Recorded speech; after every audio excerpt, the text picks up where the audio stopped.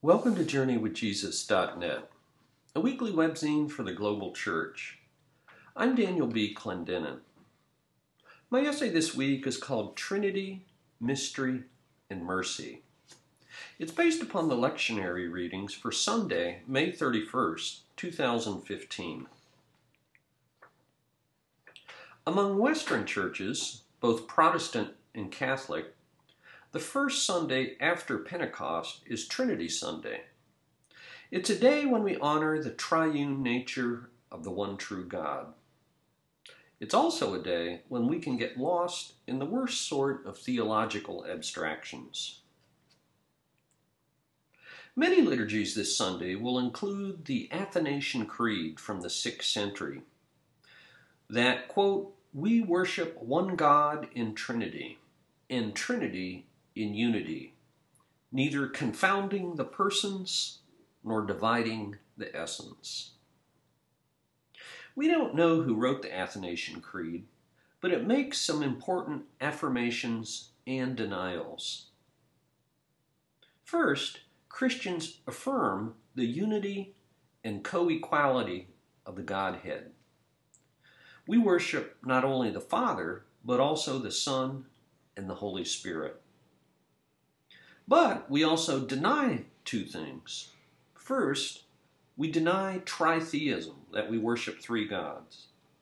And secondly, we deny subordinationism, that the Son or the Spirit is subordinate to the Father. But interestingly enough, whereas the Western Church affirms the Athanasian Creed, it has never enjoyed widespread use in Eastern Orthodoxy. This is a bit strange because Eastern theologians like the Cappadocian Fathers of the 4th century, Basil the Great of Caesarea, his brother Gregory of Nyssa, and their friend and bishop of Constantinople, Gregory Nazianzus, all made major contributions to the doctrine of the Trinity. When Eastern Orthodox believers celebrate the Trinity, they start in a different place than their Western cousins. And it's a good place to start when we worship God. Western theology tends towards intellectual abstraction. Eastern theology emphasizes adoration of the mystery. It has always been wary of the inadequacies of human language, the limitations of the human mind, and the infinity of God. From the 4th century, the desert father and intellectual Evagrius, who spent the last 16 years of his life among unlettered Coptic peasants in the harsh Egyptian desert, once observed, "God cannot be grasped by the mind. If he could be grasped, he would not be God." And from the 8th century, similarly, the Syrian monk and bishop John of Damascus wrote in his exposition of the Christian faith, "It is plain then that there is a God, but what he is in his essence and nature is absolutely incomprehensible and unknowable." God then is infinite and incomprehensible, and all that is comprehensible about him is his incomprehensibility. Both of the Old Testament readings this week emphasize God's transcendence. Isaiah had a vision. The psalmist heard a voice. Isaiah 6, we see the prophet feared death when he saw the holy God high and exalted. The seraphs covered their faces. Earthquakes shook the foundation, and thick smoke filled the temple. "Woe to me, I'm ruined.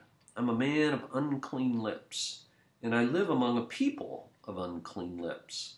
For my eyes have seen the King, the Lord the Almighty." And then Psalm 29, which mentions the voice of the Lord 7 times. And what is this voice? God's voice thunders over mighty waters. splits the cedars, twists the oak trees, and rips the bark off of trees. The psalmist compares God's voice to a bolt of lightning. And so all of our thoughts about God and even our prayers to God live with these limits. A poem by C.S. Lewis captures the practical implications of God's transcendence. It's called Footnote to All Prayers. Listen to C.S. Lewis. He whom I bow to only knows to whom I bow. When I attempt the ineffable name, murmuring thou. In dream of Phidian fancies and embrace in heart symbols I know which cannot be the thing thou art. Thus always, taken at their word, all prayers blaspheme, worshipping with frail images a folklore dream. In all men in their praying, self-deceived address the coinage of their own unquiet thoughts, unless thou in magnetic mercy to thyself divert our arrows aimed unskillfully beyond desert. And all men are idolaters crying unheard to a deaf idol, if thou take them at their word. So take not, O Lord, our literal sense. Lord, in thy great unbroken speech, our limping metaphor translate. But God's radical transcendence is only part of what we celebrate on Trinity Sunday. God is infinite, but both the gospel and the epistle remind us that he's also intimate and intimate. Paul contrasts two ways of relating to God in Romans 8. We shouldn't relate to God as a slave who fears a master, but as a child who feels safe with a father. Abba, Father. Abba is the Aramaic word used by Jesus that means something like Papa. The word is used only 3 times in the Greek New Testament and conveys a shocking sense of human intimacy with the divine infinite. It's a word that little children first learning to speak use for their father, and that Jesus himself used to speak to God in Mark 14:36. During the 4 years that my family lived in Moscow, 1991 to 95, we would take the overnight train to St. Petersburg. There, we could visit the magnificent Hermitage Museum, which houses Rembrandt's Prodigal Son from 1666. The painting is enormous and full of deep, dark reds and browns. In it, the stooping father embraces his kneeling son with compassion, tenderness, and without any questions about his many failings. And that's what God is like, a tender father. God is also like a nurturing mother. That's how Paul Young pictures God in his 2007 novel, The Shack. The book was rejected by 26 publishers, and so, at first, Young self-published it. Later, it was lampooned by many self-appointed and self-important theological gatekeepers. And guess what? Today, there are 10 million copies of The Shack in print, a sure sign that the book speaks very powerfully to many readers. For Young, the shack is a metaphor for your place of shame, the icon of your deepest pain, or the place of your nightmares. In an interview, Young describes the shack as the place we build to hide all our crap. The novel begins with a mysterious note from God who invites Mac, the main character, back to the shack. And so the shack is also a place of healing, for the intimate and tender God always meets us in the middle of our mess. What Young has really written, and his critics are right about this point, is really a doctrine of God in story form. But it's no Athanasian Creed with technical abstractions. He pictures the Trinitarian God who welcomes us back to the shack as El Uzia, a large, beaming African-American woman, the father. And then a small, distinctively Asian woman named Sarayu, who collects tears, the spirit. And a Middle Eastern man dressed like a laborer, Jesus the Son. Mack discovers that God isn't like he thought. He's not the product of his projections or the neat formulas of academic theology. He's perfectly good. He intends to heal and not humiliate us. Mack learns to trust him fully and to believe that God is near. That's the good news on Trinity Sunday. And for further reflection, I like how Bartholomew I, the ecumenical patriarch and spiritual leader over all the Eastern Orthodox churches, captures both God's transcendence and his immanence from his book, Encountering the Mystery. Listen to Bartholomew I. God as unknowable and yet as profoundly known. God as invisible and yet as personally accessible. God as distant and yet as intensely present. The infinite God thus becomes truly intimate in relating to the world.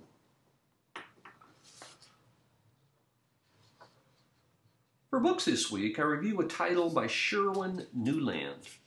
It's called The Art of Aging, a doctor's prescription for well-being.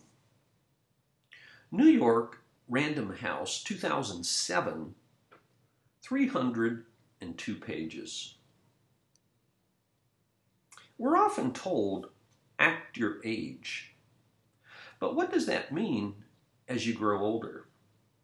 There's a thin line between denial and delusion on the one hand, trying too hard against all the odds, and, on the other hand, not trying at all. On the one hand, we all feel the effects of aging. But on the other hand, it can be hard to admit the inevitable. There's also a big difference between living long and living well. Somehow it seems like life goes on and nothing much ever happens. And then one day you wake up and everything has changed. Sherwin Nuland is a clinical professor of surgery at the Yale School of Medicine. His book draws upon his personal experiences of aging, his 40 years as a surgeon and scientist, and some good old storytelling about what he has learned from others. Aging is both a science and an art. The scientific aspects might be the easiest part. By now, we're familiar with the importance of a healthy diet, regular exercise, genetic good luck, intellectual stimulation, and social connections. But Nuland pushes further to explore the intangibles like one's attitudes, dispositions, and religious faith. As he says at the end of the book, it's not just about eating granola. Cultivating equanimity over entitlement, contentment over complaining, or determination over discouragement are only 3 examples of the spiritual art of true wisdom. Body, mind, and soul are all important. Aging brings both gains and losses. Cultivating the wisdom to separate fact and fantasy is huge, as is learning to live with uncertainty and adversity. One of the biggest lessons of aging, says Nuland, is that choice exists for each one of us. In other words, aging is not a disease. It's a natural condition of every life. And if it is handled wisely and well, it really is true that there's more sugar at the bottom of the cup. On the subject of aging well, I highly recommend the book Reviewed at Journey with Jesus by Atul Gawande. It's called Being Mortal. Once again, Sherwin Newland, The Art of Aging. For movies this week, we go to the Wild West in a movie called The Homesman, 2014. Tommy Lee Jones produced, wrote, directed, and starred in this unconventional Western about 3 women who go mad in the Nebraska Territory on the American frontier. Life gave them more than they could bear, says the Reverend. And when you see their hard lives in that harsh landscape, you understand what he means. The women need what was called a homesman to take them back east to Iowa. Only in this tale, that man is a 4th woman. The bossy, young, uncommonly alone spinster named Mary B. Cuddy, played by Hilary Swank. Cuddy hires the smack-talking vagrant George Briggs, played by Tommy Lee Jones, to help her, and off they set on the 5-week trek across the treeless, wind-whipped prairie. They reach their destination, the wife of the Methodist minister, played by Meryl Streep. But this film is all about the journey across a piece of American history. Once again from 2014, The Homesman. I watched this film on Netflix streaming. And finally, for poetry this week, we've posted a poem by Juliana of Norwich. She lived from 1342 to 1416. This piece of poetry is from her book, Revelations of Divine Love. It speaks of God's love for us.